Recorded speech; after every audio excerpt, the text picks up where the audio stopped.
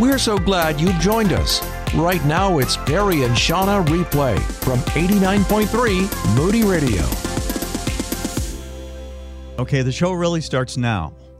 Right now?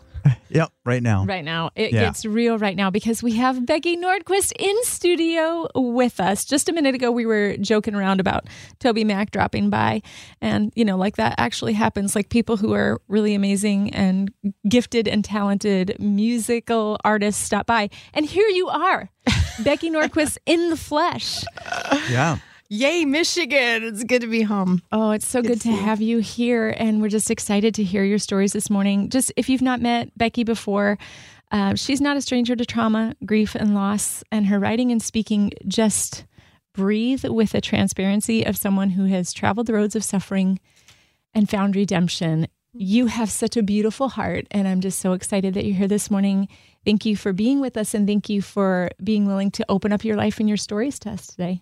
Oh my goodness, I am so blessed to be with you guys. It's nice to see you in the real and not just, online or things like that. So it's always good to see your faces. And I just love you guys because you're from my hometown. So here we are. Local Michiganders we are. Mm-hmm. So where were you born and raised? Here in West Michigan, but what town? Actually, I was born on the other side of the state. Oh, okay. So, but my entire adult life has been in Grand Rapids, West Michigan area. So call this home.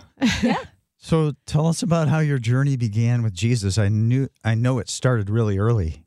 It did. I was very young, grew up in a pastor's family. So you get exposed to who Jesus is very young. And being in a pastor's family, you learn about the church and stuff very young. But I really had this deep desire. I remember so clearly, it was probably about 3.5, just wanting to be with Jesus for my whole life. And I knew that meant heaven in my little mind. And I just wanted that more than anything. So I remember asking my mom, I tugged on her slacks. She was slacks because that just totally dated me. But I remember tugging on the edge of her slacks and she was vacuuming the kitchen and I said, I want to ask Jesus in my heart. She shut the vacuum off and we knelt there in the kitchen and she said, well, just repeat after me. And she started to pray and I'm like, wait, is this going to hurt? Because I was thinking he would actually enter my heart physically. Yeah. Literal. And the funny thing that I found about that is that there is an amount of pain that comes when we ask Christ in, because it doesn't take away what happens to us in life, but the transformation that occurs when we get the indwelling of the Holy Spirit can actually be painful as we die to our flesh. Yeah. Right? Oh my goodness. Every day. Yeah. Right? Again and again and again. Yes. But to be sealed at such a young age, I know that was God's plan, that I would need his covering, that I would need him in my soul in order to endure what was to come. You said there were two things that happened on that day. Can you share with us what those two things were? You had mentioned a birthmark, the seal, and a birthmark. Yes. The birthmark, I've heard it said that the birthmark of the believer is a bullseye for the enemy. And, he sees the threat that we are when we live in who Christ is and what he's done and what he's given us. And so we become a threat to him and his plan to take as many away from Christ as he can.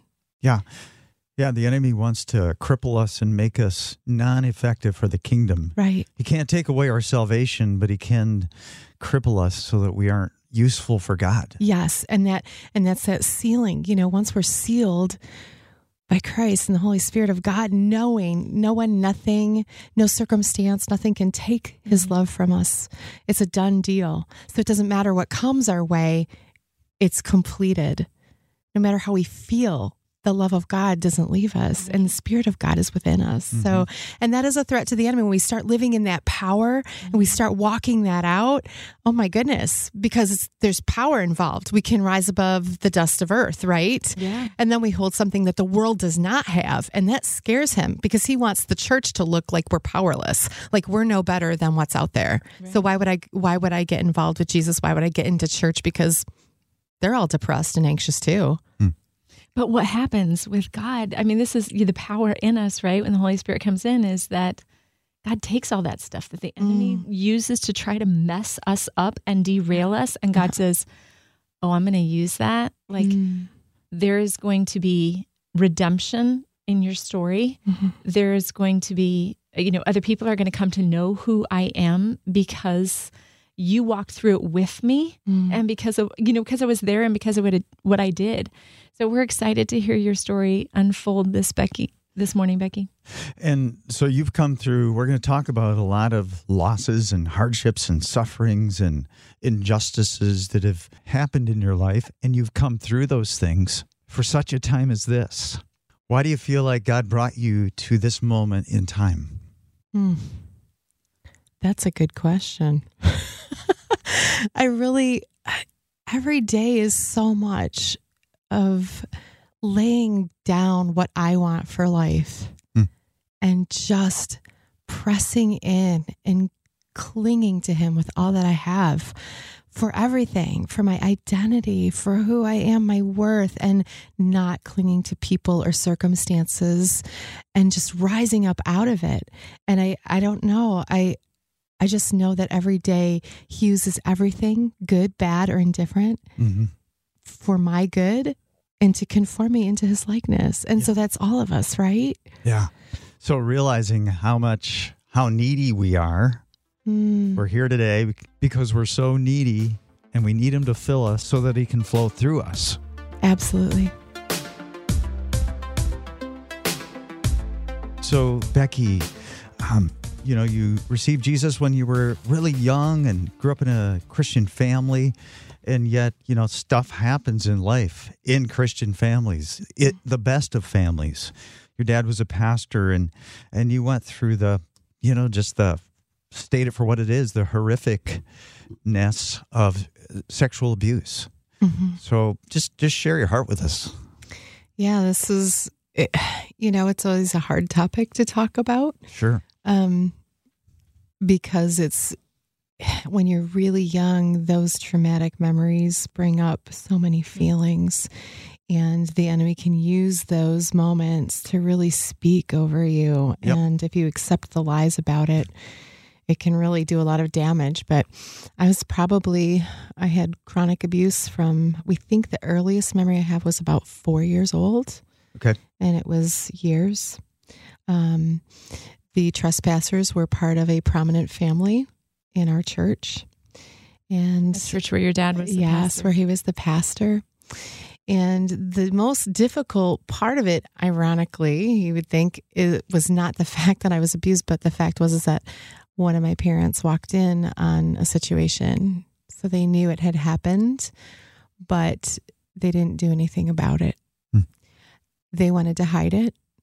They were concerned that the church was going to split. They didn't want people to know. And so it was a secrecy for years. And I actually ended up blocking a lot of it out because it was chronic. I was repeatedly left with these people over and over. After a parent was made aware of it, it continued to happen? Yes, for years. Oh my gosh. So, I had that moment of falling in love with Jesus as this tiny little tot, you know, and what you know as a kid, things get normalized in your mind, because perpetrators are professionals at manipulation and explaining things away and deceiving and all that stuff and leading little children.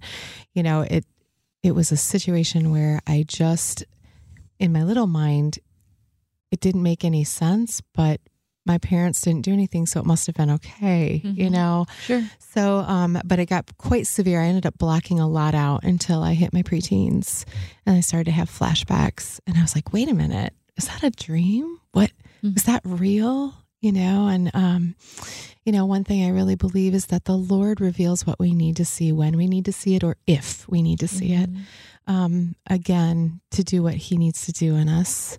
Ultimately, to draw us closer to him. But it was a long road, and it definitely shook what I believed about God. It shook what I thought about God. And obviously, my dad was like the first kind of picture. You kind of often put your father's attributes onto God, which is totally wrong, but we do it, right? Yep. And so I began to see God as someone that wouldn't protect me, that didn't love me enough to step in, that I wasn't worth protecting, that I wasn't worthy of being loved, along with all the natural things that survivors go through, which is it's my fault. I'm guilty. I'm dirty. I'm not worth anything. I definitely felt that as I started to have more and more recollection. I felt like, who would want me now? Who would ever want to marry me? Who would ever want to see me as something that's whole and beautiful and worthwhile and worthy of being loved and accepted, and all of those things, those core needs that we have. It broke me in so many ways at the time. You've got this song, Innocent Child, that we want to play. Talk about this song. It's very, very special for a lot of reasons. I was not allowed to see any counselors growing up. My parents were against counseling, but God bless my mom. She snuck me away to one. And there was one thing she told me to do. She said, Becky, because I had so much guilt, she said, I want you, if you do nothing else, if we don't get to see each other again, because my dad was adamantly opposed against any type of counseling. She said, I want you to go to your kindergarten room and I want you to go sit in one of the little chairs. And I want you to look at those chairs and I want you to look at the little toys and tell me if you could ever look at someone that small and say it was their fault. What happened to you? How old were you? At that time, I was 16. I just had gotten my driver's license. So I actually sat in my actual kindergarten chair or in my actual kindergarten room where during that time of my life, I was being abused. So they let me into the actual room where I would go to school. And in that moment, as I sat in the room, I looked at the little chair and I promised myself that one day I would get the healing that I was longing for. And I realized in that moment that I might actually not be at fault for what happened to me. So, Becky, thank you so much for already just opening up about the sexual abuse, the chronic sexual abuse that you went through as a child. And we just appreciate your authenticity. And I know God is working through this brokenness to bring his healing to people this morning. But man, this was really hard. We don't want to pass this up. You know, because of the abuse, you were diagnosed with severe clinical depression. You were thinking about suicide, possible psychosis. And this was something that the docs told you that you would deal with for the rest of your life. So talk about, first of all, pick it up there, going through the depression, the thoughts of suicide, just how dark that was. Oh, wow. I clearly remember going to sleep at night or getting ready to go to sleep and just begging God, please don't let me wake up tomorrow. I literally thought through every possibility to end my life that there probably is. And, those are things that we don't like to admit out loud. I was also at the same time on a stage leading worship because I'd learned to mask so well. And I had times when I thought, if I start crying, I won't stop. If I let a plate drop from spinning, it's all going to crash. And how am I going to survive that? How old were you at this time? In my early 20s. Okay. I found myself with 4 kids, like back to back, and a pretty absent spouse, gone a lot. And so I was carrying that, but I was also continually having more flashbacks of abuse. And I had finally come to a very safe church. It actually was Magnified Church that I was at. Nice. So that's why this is a really exciting week for us, looking at next Friday, because I get to go home, so to speak, and really thank the people who loved me through the darkest places of my life, because I was looking at God and going, Lord, I don't know if you're real, even, honestly. And I certainly don't think you care about me, because you didn't keep me from all these painful things. Yeah. And if you're real, I need to know. I need you to show me right now. And I did that thing. And I was sitting in Pine Rest here in West Michigan, because they had basically given me a lifelong sentence of severe chronic clinical depression. I was never going to get better. I was always going to have to be on medications. Thank you very much. Right. It's like no hope, right? No hope. There's no hope for you. You're going to be stuck with this. And I remember sitting in the corner of the room on the floor and looking up and seeing my Bible on the desk. And I did something I never do, which is let my Bible fall open. Because I don't know about you, but I'm the kind of person that if I let my Bible fall open, it's going to open to like Leviticus or something. It'll be some wonky place. Yeah. But instead, the Lord was good to me that day because he knew I needed to see the revelation of who he is. And it fell open to Psalm 88, which at the time I did not know. Sure. Wow. But it's called the Black Psalm. Yes. Oh, yeah. I mean, I still, sitting here, I get chills up and down my body because it's like, I knew in that moment as I read those words, he was there present with me. Did you feel like God was just saying, girl, you can go there? Yeah. You have permission to go there. Just let it out. I'm big enough to take your hardest questions, sweetie. Yeah. It's okay. Daddy's here. Yeah. Daddy's here. You go ahead and throw it all at me. You can be angry and tell me how upset you are with me. I can take it. I took the cross. Mm-hmm. That psalm ends with darkness. Literally ends with darkness. But here's a godly man who wrote that psalm. And we want it to resolve, right? Oh, yeah. We want it to resolve. Yeah. You've got this song, More Than a Survivor. Talk about this. This is a song that's really intended for like sexual abuse survivors. But I really believe if you're living in the broken and fallen world, you are a survivor, right? I mean, in Christ, but it's not just getting through. With the power of the Holy Spirit of God living within us and living from that power, come on, we get to do more than survive. Yeah. We get to thrive. We get to get beyond of history. Okay, so history can't be changed, right? What's happened to us can't be changed. That's just a fact. It's just something that happened, but we don't have to live in the mud and the muck of it. We don't have to keep rehearsing it. We need to grieve the loss. I had to go through grieving the loss of a childhood and of innocence and of, coming to know things in a way that God intended. I mean, I had to grieve all those things. But once we get through the grieving and realize that God has something beyond grief for us, we get to live from a place of wholeness, a place of joy, a place of hope, a place where we can actually thrive and rise up out of the circumstances and brokenness of the earth. And we can walk forward in confidence and in the hope of Christ. You're lit. I know, it's Jesus, man. Who can't get excited about living in the power of Christ, right? I mean, man, it's something when you see it, you can't unsee it.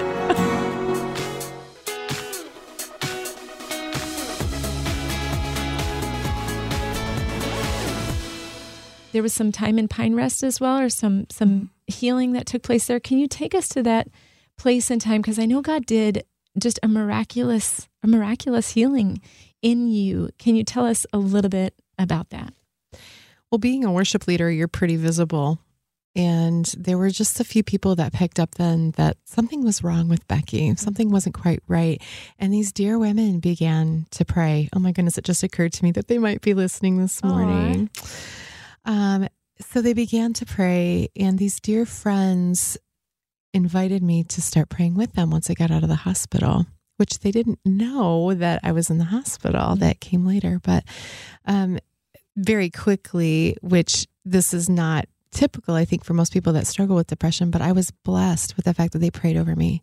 And I went in, I remember one night I went into their home, and it was like having 10 television sets in my head with all the different voices, which I had grown accustomed to because that was something I had since I was a small child, often in trauma. That's not, it's not uncommon, is what I want to say. And certainly there's the whole topic of demonic oppression in this too, which would take us all morning.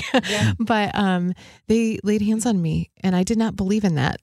I didn't grow up in that. That was something that we didn't do. They anointed me with oil. That was also something I was like, well, I guess if you want to do it, I mean, you can go ahead. I'm not sure what kind of good it's going to do.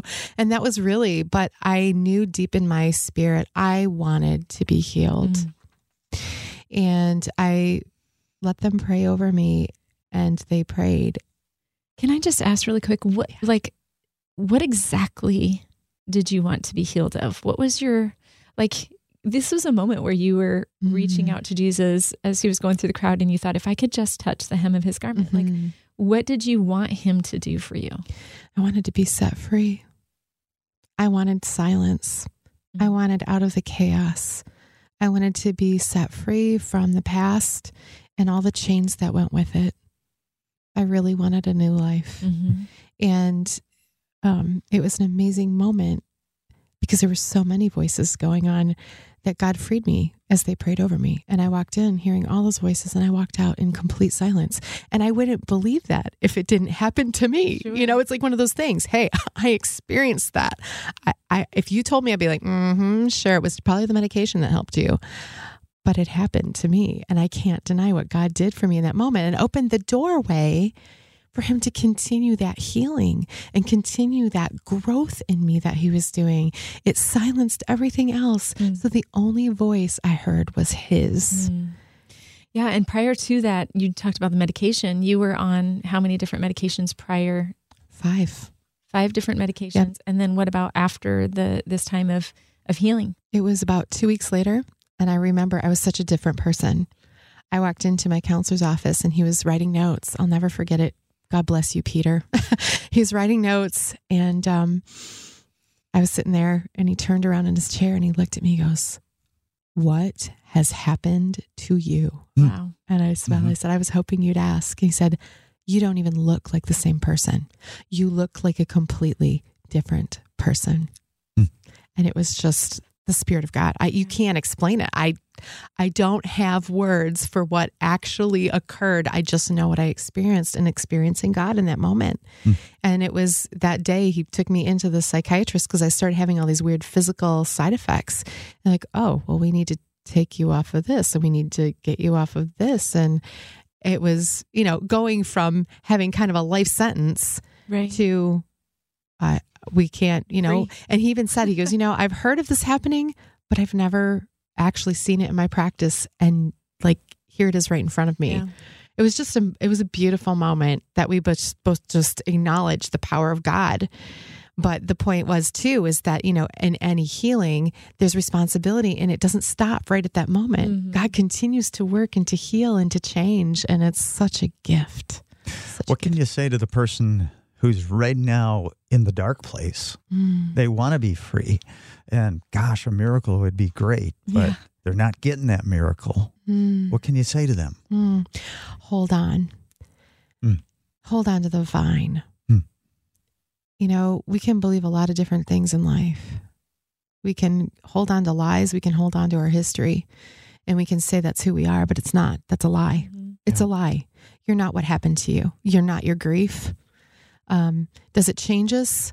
Sure. But if we're clinging to the vine with all that we have, it can change us in ways that are whole and holy and healthy and hopeful. So keep holding on. And I'm thinking too, you know what? Keep holding on, but Jesus is holding on to you. Yes. He's not going to let you go.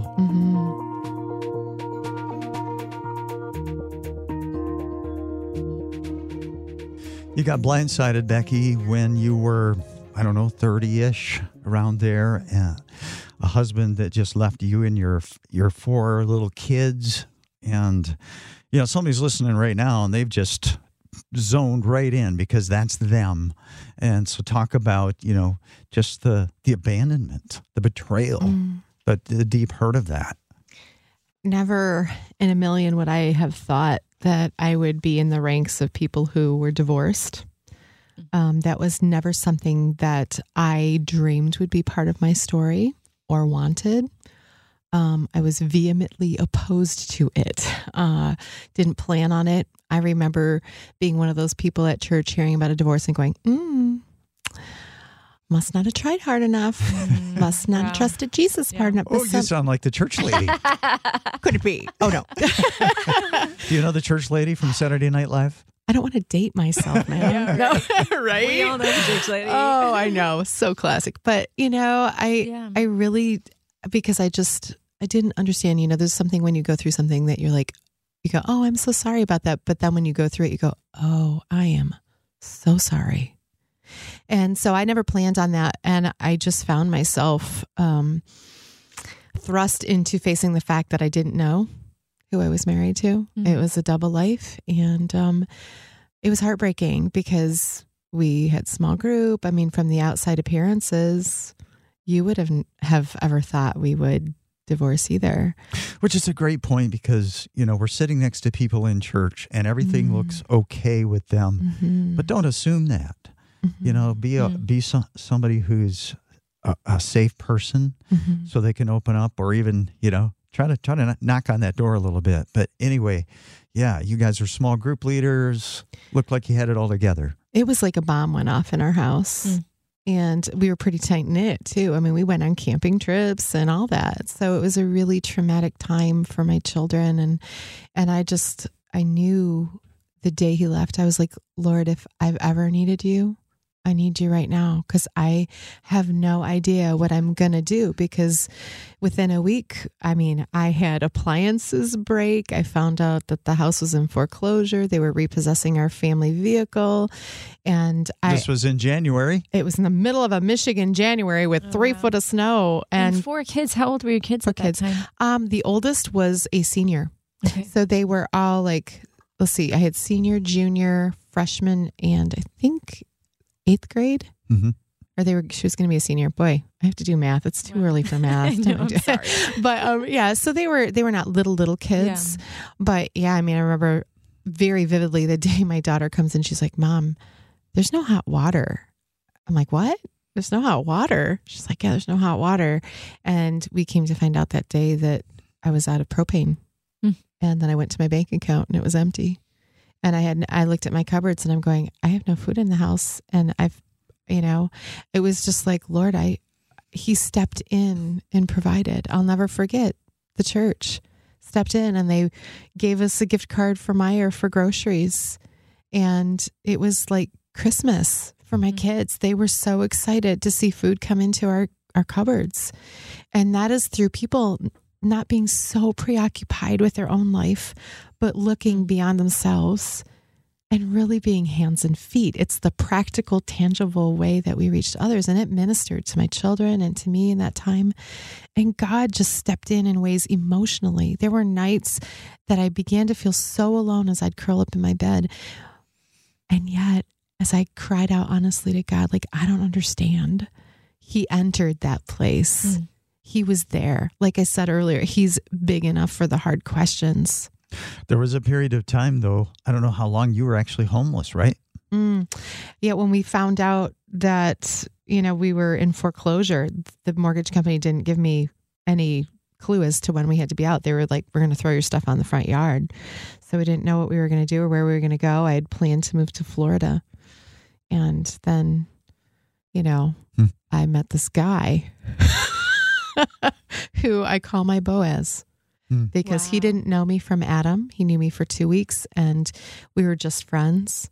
And he said, I said, he said, why don't you find a duplex up here? Because my car broke down. I had no place to go. I'm like, I don't know what to do.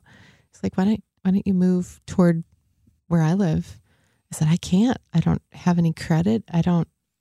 Nobody's going to rent to me. He's like, I'll co-sign. So God provided through who is now my husband, Dave. Oh, wow. Yeah. Oh, yeah. I'm like, you were nuts. He's like, I just felt the Holy Spirit telling me that I needed to co-sign. I said, you had no idea who I was, though. I could have been some loon. Yeah. Well, I was, but, no, I'm just kidding. Now he fully understands. Now he knows. He knows me well now. Yeah. So, to know over and over, to just see the evidence of a God that becomes all things. Yeah. I want to meet this guy. Wow. He must be Superman. Dave? Yeah. He's pretty awesome. So you've got this song, Soft Rain. We want to play this. Tell me about it. It's written by a dear woman, Allie, and then Allie Dent and Steve Seiler. And Steve was listening. He wrote it out and he's like, hey, I think you need to hear the song. And I'm like, oh, okay. Listen, I go, oh, that's my story. Because you're staring out at this road and you're going, I have no idea how I'm going to move forward today. I have no idea where a gallon of milk is going to come from. I have no idea how emotionally I can breathe anymore. So, but when you lay down that broken place before the Lord, He picks it up and He embraces you in ways that you never could have imagined.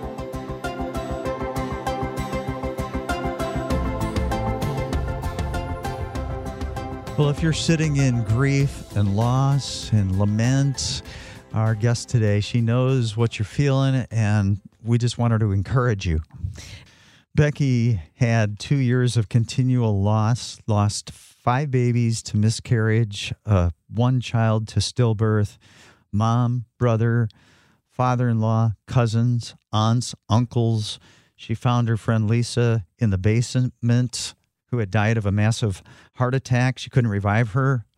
That's more loss than, a person should experience in a few lifetimes. But just somebody sitting there in that loss right now, Becky, just encourage them. Well, first, God is with you. There is not a moment of your life that has passed him by or that he was not aware of. And he walks with you. And he hears you. You don't ask to be heard because your God hears you and he sees your tears. And he doesn't expect you to figure things out. He just opens his arms and he wants you to fall into them so he can carry you through it and carry you beyond it.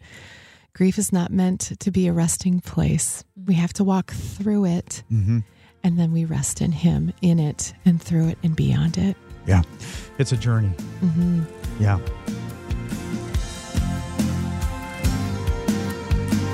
Thanks for listening to Perry and Shauna Replay. To learn more, text us at 800-968-8930. That's 800-968-8930.